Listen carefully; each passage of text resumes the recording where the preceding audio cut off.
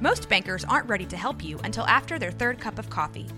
But with Central National Bank's after-hours service, you don't have to wait for the bank lobby to open to get help. You can contact us from 6 to 8:30 in the morning or from 5 to 10 in the evening, and we'll connect you to a real, live, local person who can answer questions and fix problems 7 days a week. Bank different. Bank Central. Central National Bank. Member FDIC.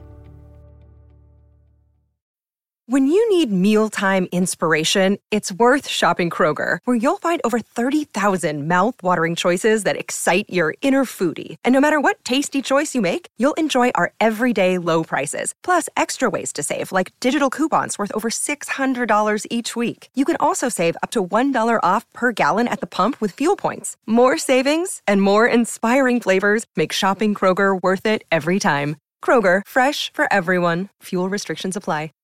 Poltergals presents Terrifying Tales. Hi, I'm Debbie. And I'm Allison. And we're the Poltergals.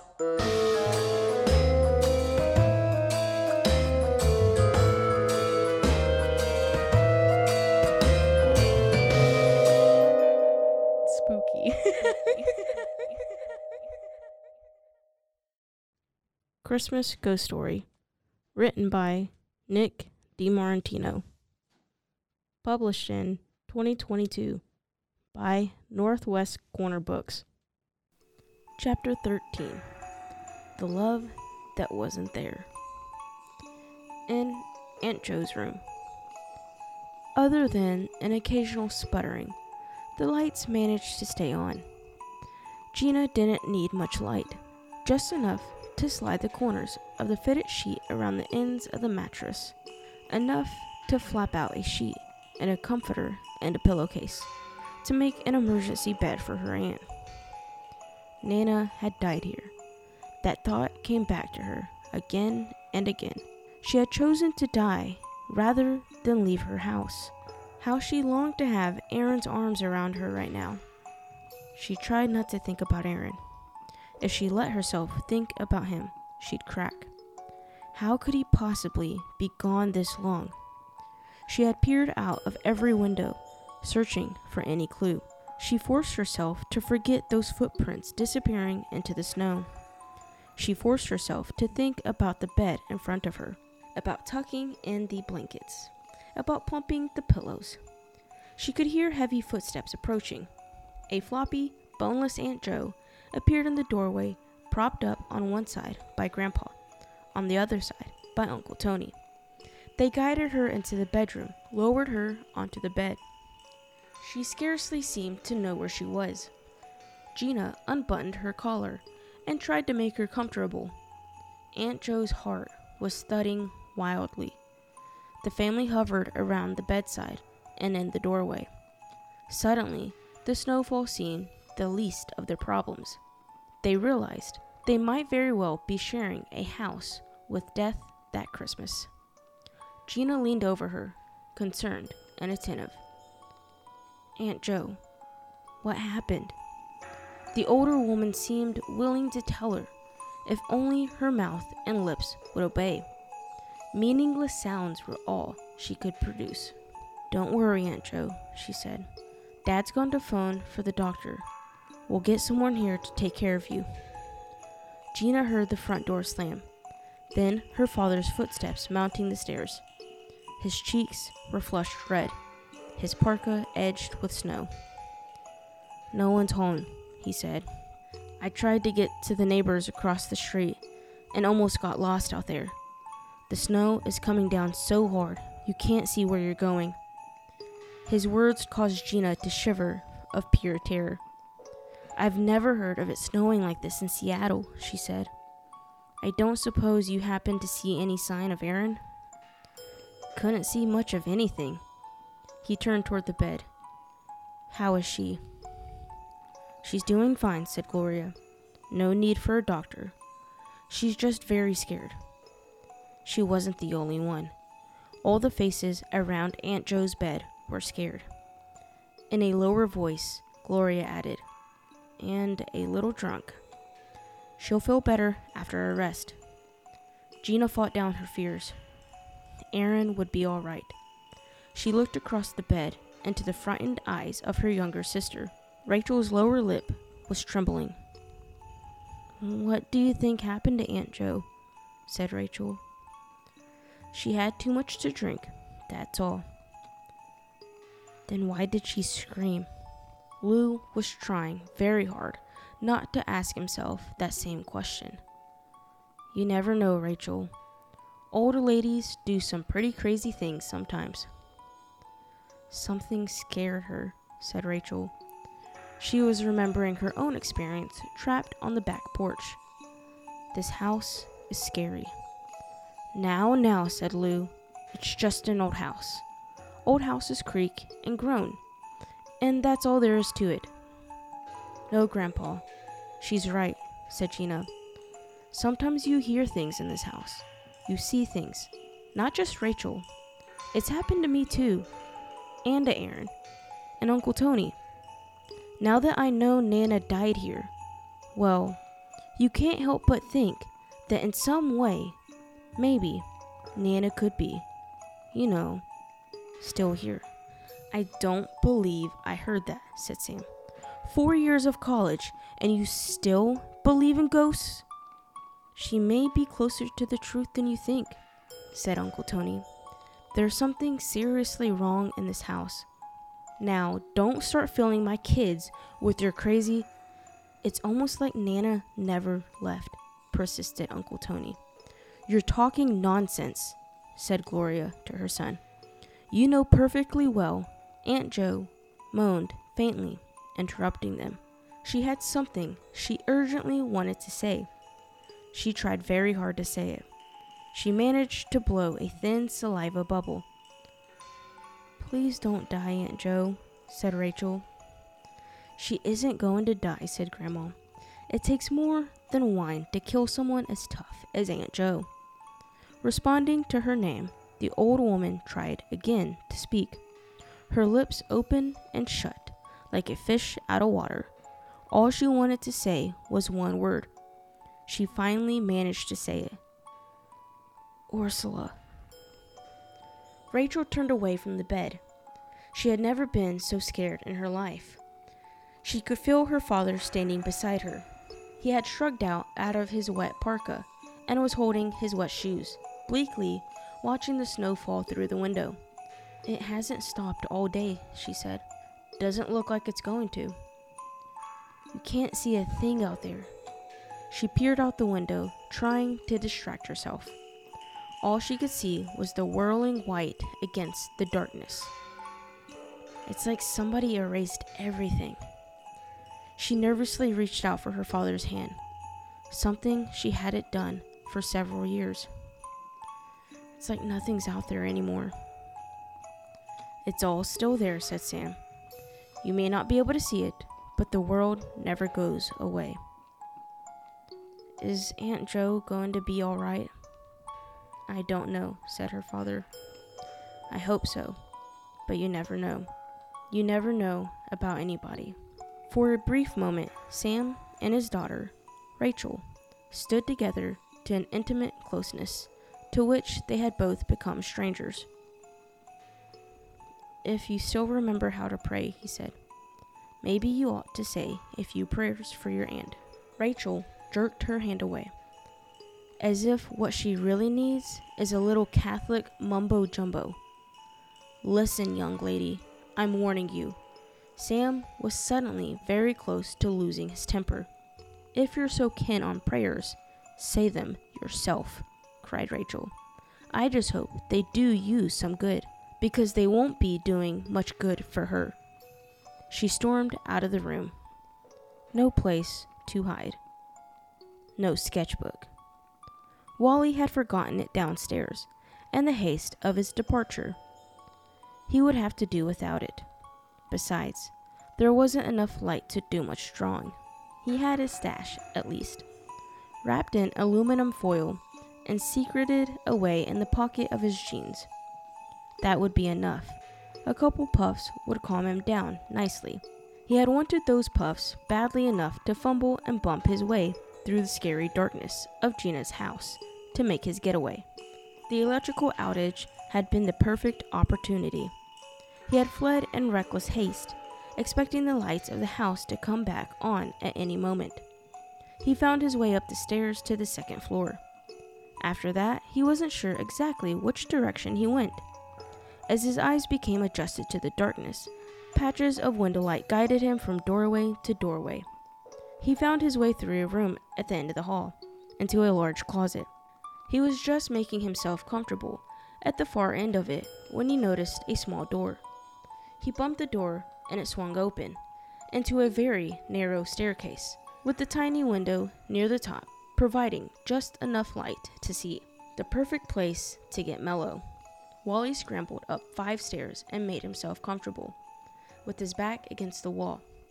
The hand-rolled joint in his pocket was crunched and bent, but still smokable. His lighter flared.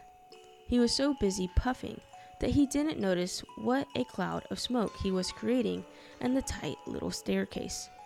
He didn't notice much of anything, since the marijuana combined with all the food he had just eaten was making him very sleepy. He jolted upright, eyes wide, the scream still ringing in his ears. Who had screamed? Wally was afraid to budge. He could hear footsteps running up the staircase. He could hear Gina and his father shouting in the other hall. What had happened? Then more footsteps, as other members of his family rushed upstairs. Wally clenched his teeth. He wanted to be left alone. He did not want to be found and humiliated. He was too stoned to hide his feelings. He could feel tears spilling hotly down his cheeks. When he finally looked at his watch, he was shocked to discover how much time had passed. No use pushing his luck. Better get back to the others before his father got any crankier and came looking for him. He scrambled up onto his feet, reaching for the wall to steady himself. Thong. At first, he assumed he had caused the sound himself. It came from very nearby. He must have stepped on a bad board or bumped something. Thong. He flinched. What was that? It seemed to come from inside the walls, as though the walls were hollow and the sound were vibrating through them. Something was wrong with that sound. It had too much of an echo. It was warped, distorted. Or was that just because he was stoned? Wally found himself starting to get scared. Thong. It wasn't his imagination. Something was hitting against the wall. Suddenly, Wally found himself very much regretting that he was high. He had no way to assess what he was hearing. How much of that sound was real? How much was being amplified? Aggravated by the pot. The house was spooky enough without hearing sounds he couldn't explain. Where was it coming from? How close was it? Was he in danger? Then, all at once, he knew. It was his pesky sister, Rachel, teasing him as usual, scaring him with that noise, bothering him when all he wanted was to be left alone. He was alone no longer. Someone was standing at the foot of the stairs right now, looking up at him. It had to be her. Wally, is that you? Rachel continued the rest of the way down the hall. Her dad could drive her crazy. Fortunately, it was a big house. As far as she was concerned, the only compelling activity at the moment was getting as far as humanly possible away from her father. The room at the end of the hall had a door on the far side. It opened into another room. Rachel didn't remember. Maybe it wasn't really a room. It was too small. Maybe it was a huge closet. She heard a muffled sob.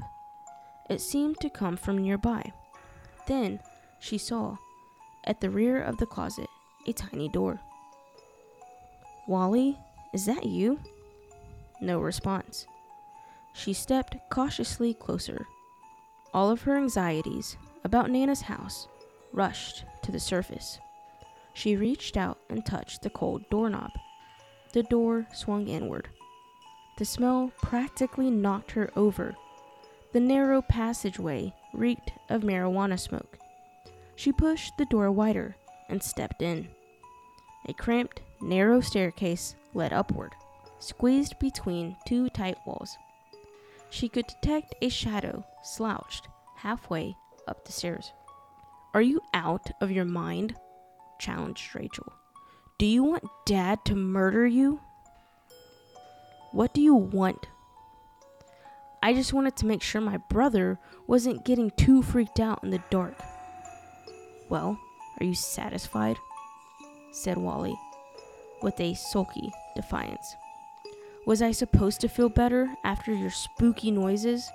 Close the door and leave me alone." Spooky noises? She quickly closed the door, but only after she first stepped inside, shutting the door behind her to keep the smell from spreading. Through foggy banks of smoke, she could make out enough of her brother's face to see that his cheeks were streaked with tears. "You okay?" "I'm always okay." Wally swiped at his runny nose with the back of his wrist. "What's it to you?" "Just checking," said Rachel, sitting down beside him. She made herself as comfortable as possible, appreciating the privacy of the spot. "So, this is where you've been hiding." "I'm not hiding," said Wally. He could no longer restrain his curiosity. "So what happened out there? All the shouting and running around." "Oh, Aunt Jo had a few too many," said Rachel. "She fainted, and everybody freaked out. She's in bed now, sleeping it off. She can be a real pain." "How's Dad?" asked Wally. "Is he hungry for my blood?"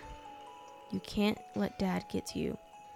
"That's easy for you to say," said Wally. "You're not his son. My whole purpose in life is to disappoint that man." "What's that supposed to mean?" "Figure it out," said Wally.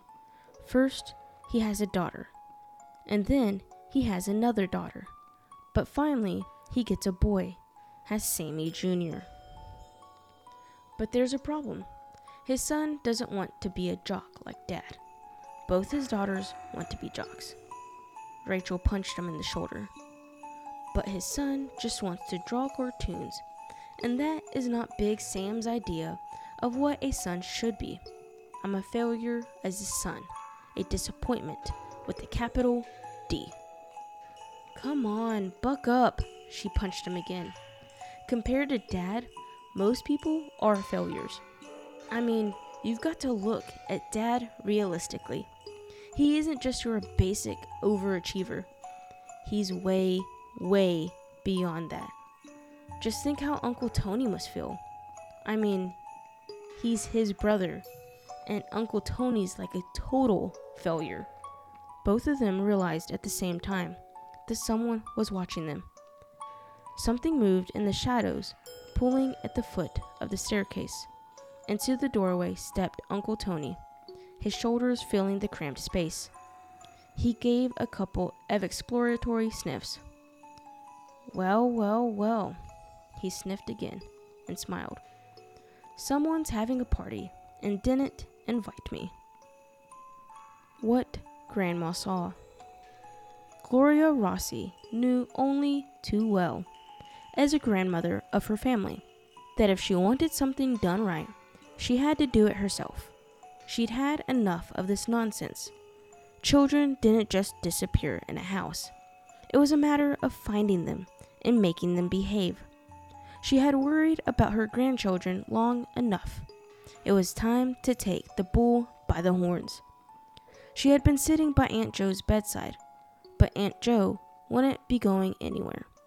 There were plenty of others to attend to the needs of a half-soused old woman. Uneasy about the safety of her grandchildren, Gloria couldn't sit still any longer. Her husband knew her too well. "Where do you think you're going?" said Lou. "Those two kids have no reason to be running all over this house, making trouble," she said. "They've got to learn to behave." With that, she strode out the door and halfway down the West Hall. "Wally, Rachel, you kids answer me." Nothing. Scowling, Gloria strode back the way she came, circled around the descending staircase, and started down the other hallway. "You kids come out this minute." Nothing. Her grandchildren's failure to reply unnerved her. They should have answered immediately. They respected and loved their grandmother. They never failed to obey her. She stared down the dark, silent hallway. Not a rustle. But then she couldn't hear much of anything. Not so much as a murmur from Aunt Jo's room at the end of the other hall. Something was wrong with the acoustics in that house. The darkness of the second floor seemed to suck up every sound into a thick, anxious hush. Without a moment more of hesitation, she headed toward the nearest guest room. Her footsteps crunched loudly across the floorboards. She poked her head through the doorway. "Kids, you answer me this minute." It all looked so different now from the long, sunlit afternoons up there helping Gina. She vaguely remembered most of the rooms on the West Hall, back where Aunt Jo was snoring. But during Nana's time, the East Hall had been used mostly for storage. Gloria stopped. This was the East Hall, wasn't it? She recognized the second room she came to, and the third room. She did not remember the door at the end of the upstairs hallway, nor the small room she found on the other side. Her memory was no longer what it used to be. Another turn, and Gloria found herself uncertain which direction she had just come from. She returned to the end of the hall, but when she opened the door to leave, she found herself facing a closet. She closed the closet door in confusion and retracted her steps. Her forehead was beaded with sweat. "Wally? Rachel?" She had an anxious feeling in the pit of her stomach. Enough was enough. It was none of her business. Gloria was ready to stop interfering and return to Aunt Jo's room. Except for one problem. Gloria was lost. How could someone get lost in a house? Is it Alzheimer's? She thought in a panic. Is it finally happening to me too? At the far end of the hall, she found another bedroom, one she'd never seen before. She stopped in bewilderment. She felt dizzy. She was starting to get cold. There was an icy draft coming from somewhere. Her heart began to pound. Getting lost sometimes caused her panic attacks. Then Gloria did panic. Someone, half hidden in the shadows, was watching her from the other end of the hall. Who is that? Whoever it was didn't budge. "I see you there," she said sternly. "Wally? Rachel? You kids get over here right now." A blurry figure emerged from the shadows. Gloria blinked, trying to bring it in focus. Whoever it was moved very slowly and quietly. She couldn't see the face or enough of the body to tell much of anything, except that it wasn't either of her grandchildren. Except that it was closer, steadily closer, slowly moving down the hall, slowly approaching her. Passing an open doorway, the figure waded through a pale stream of moonlight. Gloria recognized the sweater first, then the braided bun of gray hair. She couldn't see the face, but that didn't matter. She was so afraid she couldn't move. The figure approached closer, through the silver half-lit of the hallway. It was the one person Gloria Rossi didn't want to see. Am I going crazy? She thought wildly. She had seen enough of Nana when the old woman was alive. Gloria had spent 40 years of her married life in a polite Cold War with that woman, sharing every holiday with her, picking her up every Sunday, including her in all their family plans. Year after year, she had been locked in a silent battle with Nana, trying to justify her role as the wife of Lou Rossi. Nana had refused to let go of her son, Lou, for as long as she was alive. Only death had managed to pry loose her smothering maternal grip. Now that she was finally gone, Gloria wanted her mother-in-law to stay dead, not for her to be approaching down the hallway. "Get away from me," whispered Gloria. "Haven't you done enough? Lou's mine now." The shadowy figure seemed to know exactly what was in Gloria's heart. The shuddering image of the old woman began to wail, a terrible, echoing sound. The wail of a grieving mother for her child. Gloria covered her ears. "I won't put up with it anymore," she cried. "You've taken all you're going to get. He's mine." The old woman seemed to be sobbing the same word over and over, an Italian word that Gloria had never heard before. It sounded like Ito, Ito. Her tears made the word incomprehensible. It wasn't her words that scared Gloria.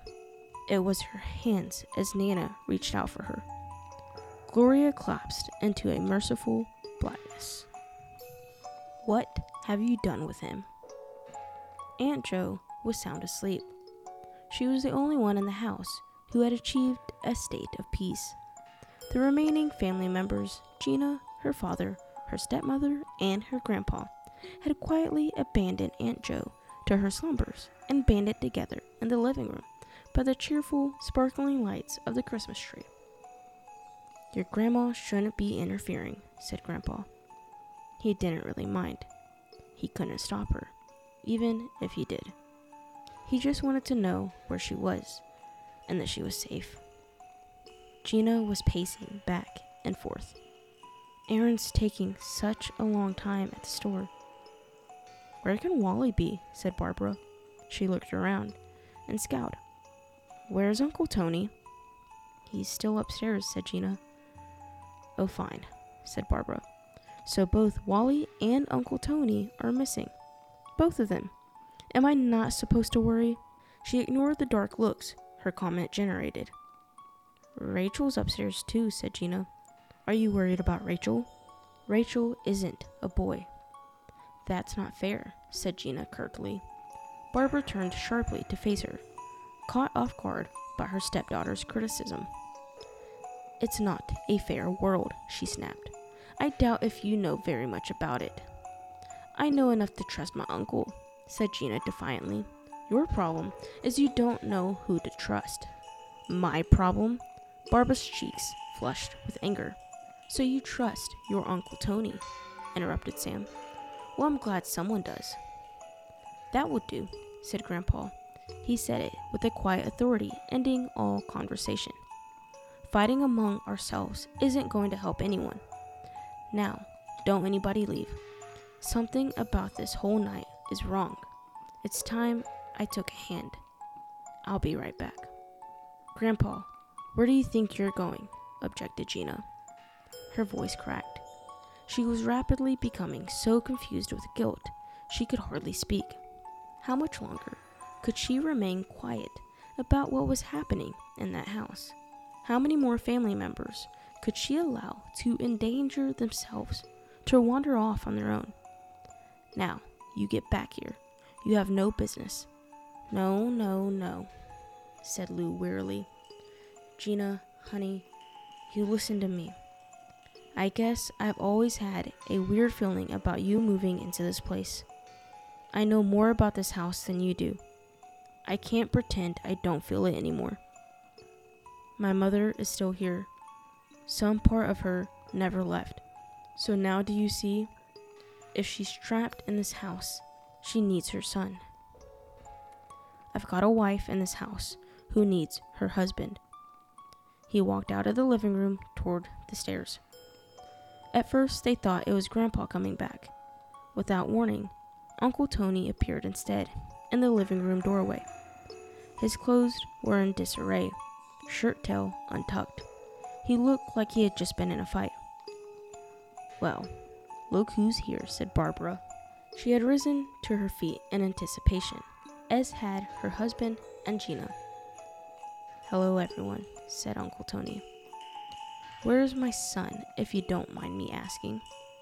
Barbara flung the question at him like an accusation. "Where's Wally?" repeated Uncle Tony stupidly. A nervous twitch of his eye convinced her that he knew perfectly well. "What have you done with him?" Uncle Tony looked guilty. "Done? Stop acting like you don't know what I'm talking about," cried Barbara, on the edge of tears. "You leave Uncle Tony alone," objected Gina forcefully. "Stay out of this, Gina," said her father. "Your uncle has had everyone in this family confused and worried long enough." Sam Rossi set down his wet shoes by the Christmas tree and faced his brother and his stocking feet. "I think it's time my brother and I had a few words with each other." "You can chat somewhere else," said Gina, stepping between them. Sam decisively swept her to one side. "This is between your uncle and me, Gina," he said grimly. "I just want to ask my brother a few questions." "Don't you even think about getting unpleasant," she said sternly. "Not in this house at Christmas. I refuse to allow it." "Watch what you say, young lady," said Sam. "I'm still your father." "I'm an adult," said Gina, "and this is my house, and you are in it." Father and daughter faced each other. "I'll tell you what I'm going to do," said Sam quietly. "I'm going to go upstairs and get my son. I'm going to ask him exactly what's been going on.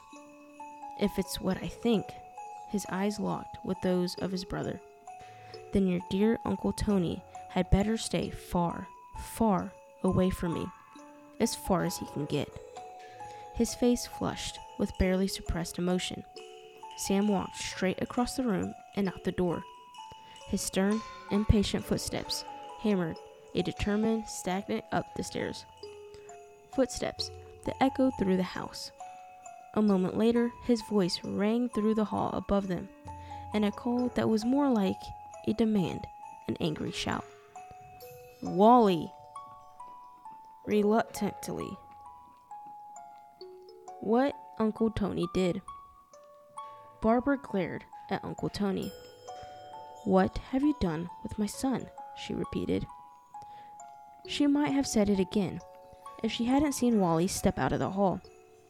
"If there's one person you don't have to worry about," said Wally, "it's Uncle Tony." "Wally!" exclaimed Barbara, staring at her son in relief. She grabbed him. She clutched him.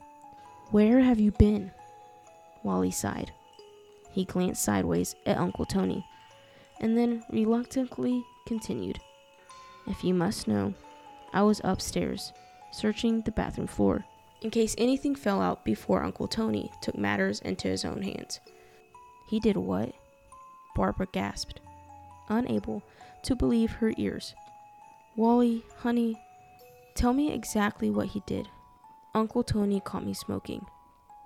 "Drugs?" cried Barbara. "He gave you drugs?"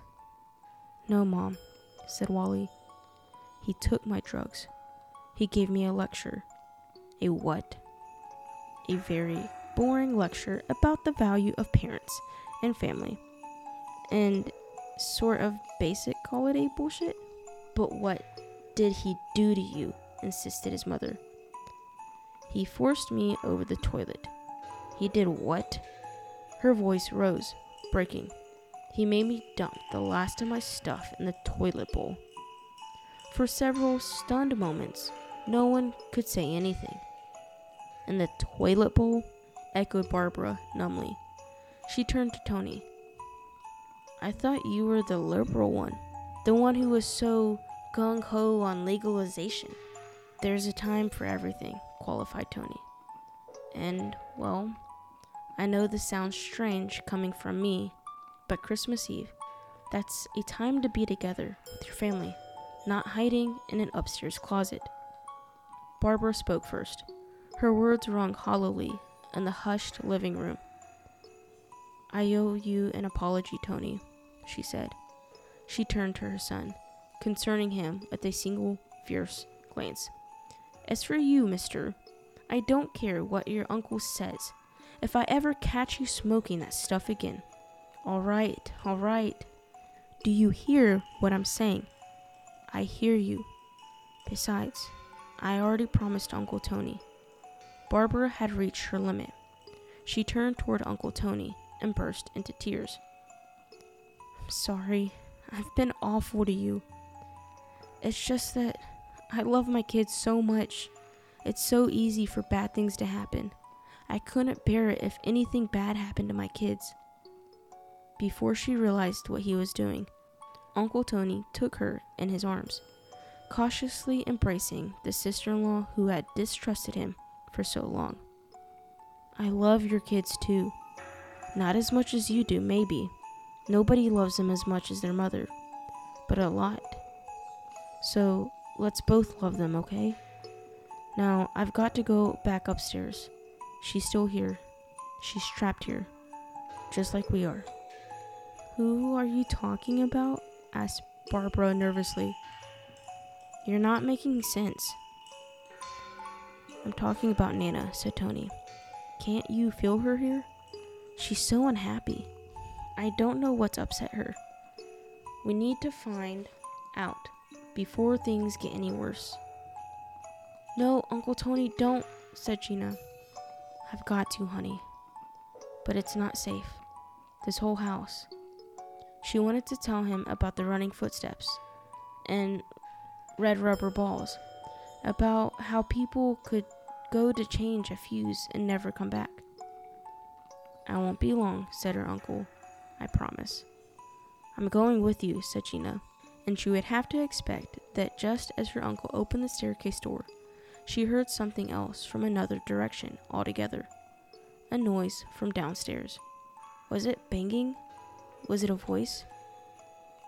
Aaron. Who else could it be? He was trying to call her. He needed her. He wasn't down there. He had to be. Gina ran toward the basement stairs. The good father. Sam Rossi didn't like being helpless. He could only twiddle his thumbs for so long, and then it was time to step in and take over. His exasperation with waiting for other people to solve his problems portrayed itself in the angry energy surging through his body. He lunged up the stairs. Wally, he called. Wally, come here right now. No answer. The West Hall was still familiar from childhood. He'd played in those rooms as a boy. He knew the layout of each and hunted quickly through them, closets and all. No sign of him. He shouted his son's name. No answer. What had happened? Once, they were the great all-American family. For years it seemed like everything would work out perfectly.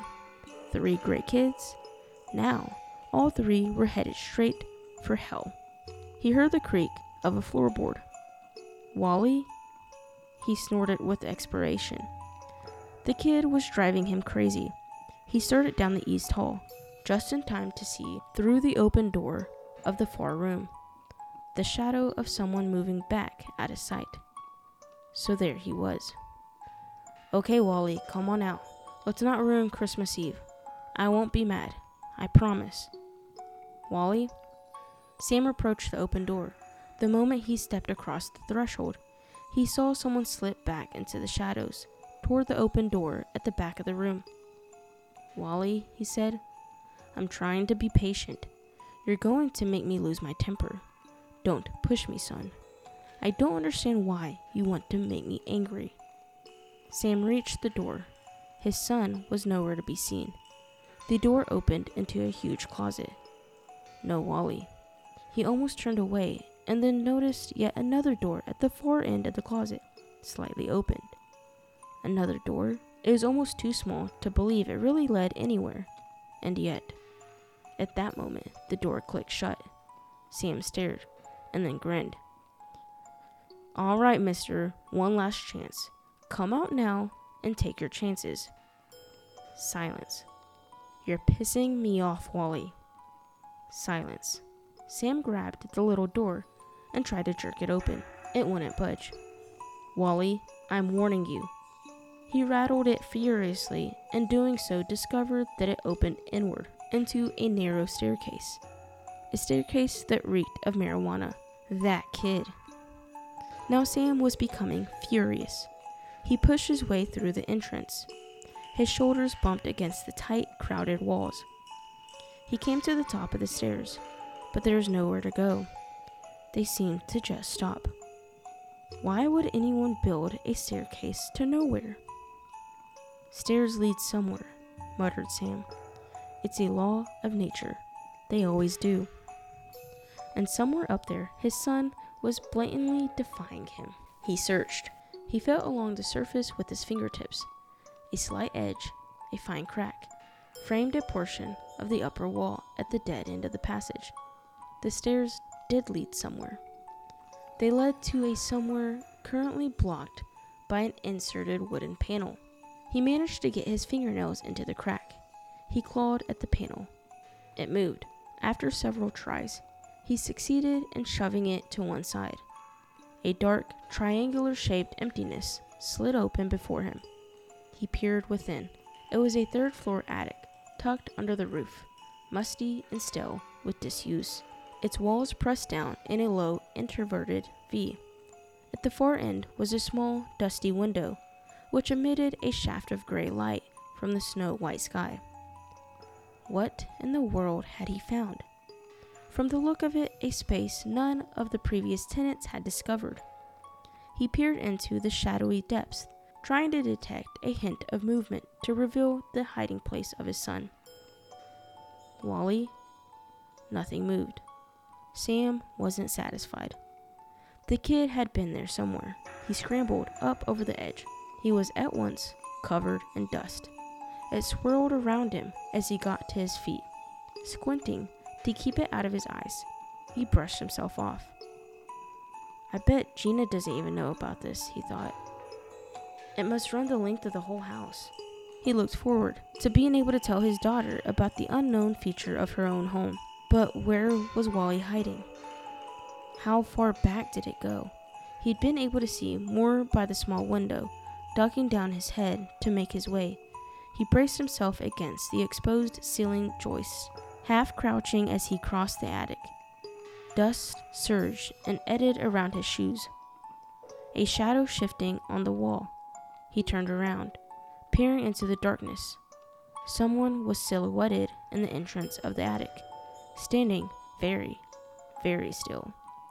Clever. How did Wally get behind him? Did I find your little hiding place? Said Sam. Not bad.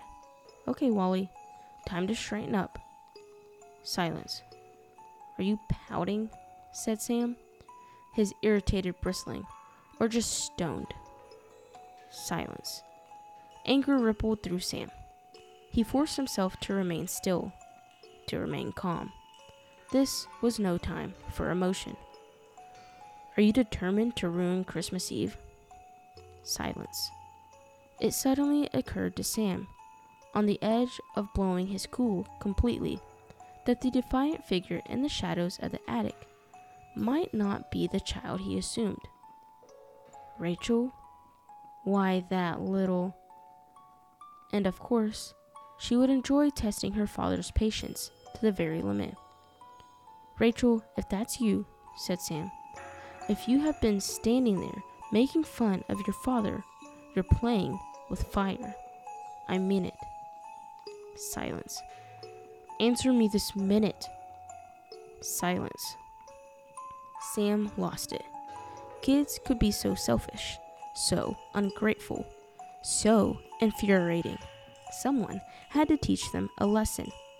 He took one angry stride forward. That was all the further he got. Then the figure stepped out of the shadows, enough for him to see that it wasn't Rachel or Wally. He tried to scream. The good daughter. Did she hear something or not? Rachel wasn't sure about anything anymore, and that's what she hated most. Had she gotten high from breathing all her brother's marijuana smoke? She hoped the smell wasn't clinging to her clothes. Was she starting to hear things now? She didn't know what to think. All she knew was that she hated it here at Nana's house. She wished that Christmas was over. After Uncle Tony flushed her brother's stash down the toilet and that whole dramatic scene, which she had thoroughly enjoyed, Rachel had locked herself into the upstairs bathroom, at last. You knew where you were in a bathroom. A bathroom was reality. A bathroom was safe. Then she remembered that it was here, in that very bathroom, that Aunt Jo had seen whatever Aunt Jo had seen, which, of course, ruined everything. How can you relax when you're listening to every creak and scratch? It could have been just the wind outside, the snowstorm shrieking against the house, whistling through every crack. Her ears were playing tricks on her. She was freaking out. Then the wind died down. The snowstorm hushed, and she heard it again, from somewhere upstairs. Oh my God, thought Rachel bleakly. Somebody's screaming. She was so scared she could hardly move. Does nobody else hear it? Why doesn't somebody do something? Where's Dad when you need him? She had been sitting on the toilet seat, staring down into the reassuring patterns of the black and white floor tiles. Now she rose, walked nervously to the door, and forced herself to touch the cold doorknob. Another muted scream, but this time with a terrible difference. This time, she recognized the urgent voice that was shouting in the walls. It was the voice of her father. In all her life, she had never heard him sound so needy, so vulnerable. That was all it took. She didn't hesitate for a moment longer. She didn't stop to think about danger. She flung open the bathroom door, rushed out into the hall, and looked about in all directions, listening for the slightest sound or clue. There it was again, her father's voice. It seemed to come from the end of the hall, from the last guest room. She bolted through the open door, across the floorboards, through the huge closet, through the small door at the end, and into the narrow staircase. It reeked from her brother's secret puffing. Up the stairs. But something was different now. The stairs didn't abruptly stop. They opened into a big, dark emptiness. Not quite empty. Someone was cowering in the far corner. Dad? She swung herself easily, confidently up into the attic. It was filthy, like some kind of tomb. There he was, doubled over on the floor, making a strange, choking sound. She worked her way closer, through the uncertain footing. She realized he was crying. She didn't think twice. She clutched him in her arms. She held her father. What happened, Dad? Tell me. Tell me. What? He mumbled something. I can't understand you. Talk slower. What happened? I don't know what happened. That was all Sam Rossi could say. I don't know what I saw. I don't know what I believe about anything. I know one thing. I know I love you, Rachel. I love you so much. Wife and mother. Gloria? Lou was halfway down the other hall before he glimpsed his wife through an open doorway, stretched out on the floor. Something in his chest lurched so violently at the sight that he was sure his 70-plus heart was calling it quits. That didn't slow him down from rushing to her side. Gloria? She opened her eyes. When she recognized his face bending over, she wrapped her arms around his neck. It was her, Lou. She spoke weakly, but the words were perfectly clear. I saw her. Your mother. She's here. He held his wife in his arms. Take it easy. I know. I was afraid of that. I don't think she can leave. He gently stroked his wife's hair. He held her. He heard Sam calling his kids. He heard passing footsteps in the hall. None of that mattered, as long as Gloria was all right, safe in his arms. The situation was under control. Neither of them noticed the figure in the doorway. They didn't look up until they heard Tony sigh with relief. "Mom? Dad?" he exclaimed. "So it's just you in here. I heard something, and I thought, well, I was afraid that he would have finished," but he began to realize what he was seeing in front of him. "Mom, are you all right?" "It's okay," said Lou. "She's fine." "But you're both on the floor." He was still trying to calm Tony down when his other son appeared, led by his daughter Rachel, both covered and grim. Sam's face was filthy and streaked with tears, but his arms was around Rachel's shoulders. "Grandma, are you okay?" cried Rachel, dropping to her knees beside her grandparents. Footsteps echoed up the staircase from the first floor and down the second floor hallway toward them. The sounds became Barbara and Wally. "Grandma," gasped Wally, stopping abruptly in his tracks.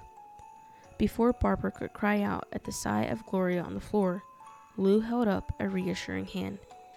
"She's fine," said Lou. "Really, no need to worry. Even your grandma gets winded once in a while. She's just had a little too much excitement for one night." "So have we all," said Barbara. She took a second look at her husband and daughter. Both were smeared with filth, holding hands. Not until then did Barbara realize that she had, for some time now, been clutching the hand of Wally. She looked at Sam. Sam looked at her. They both realized at the same time who was missing. Where's Gina?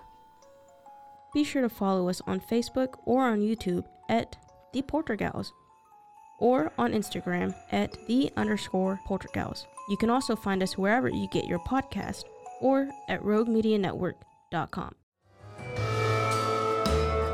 You've been listening to The Poltergals, a Rogue Media Network podcast.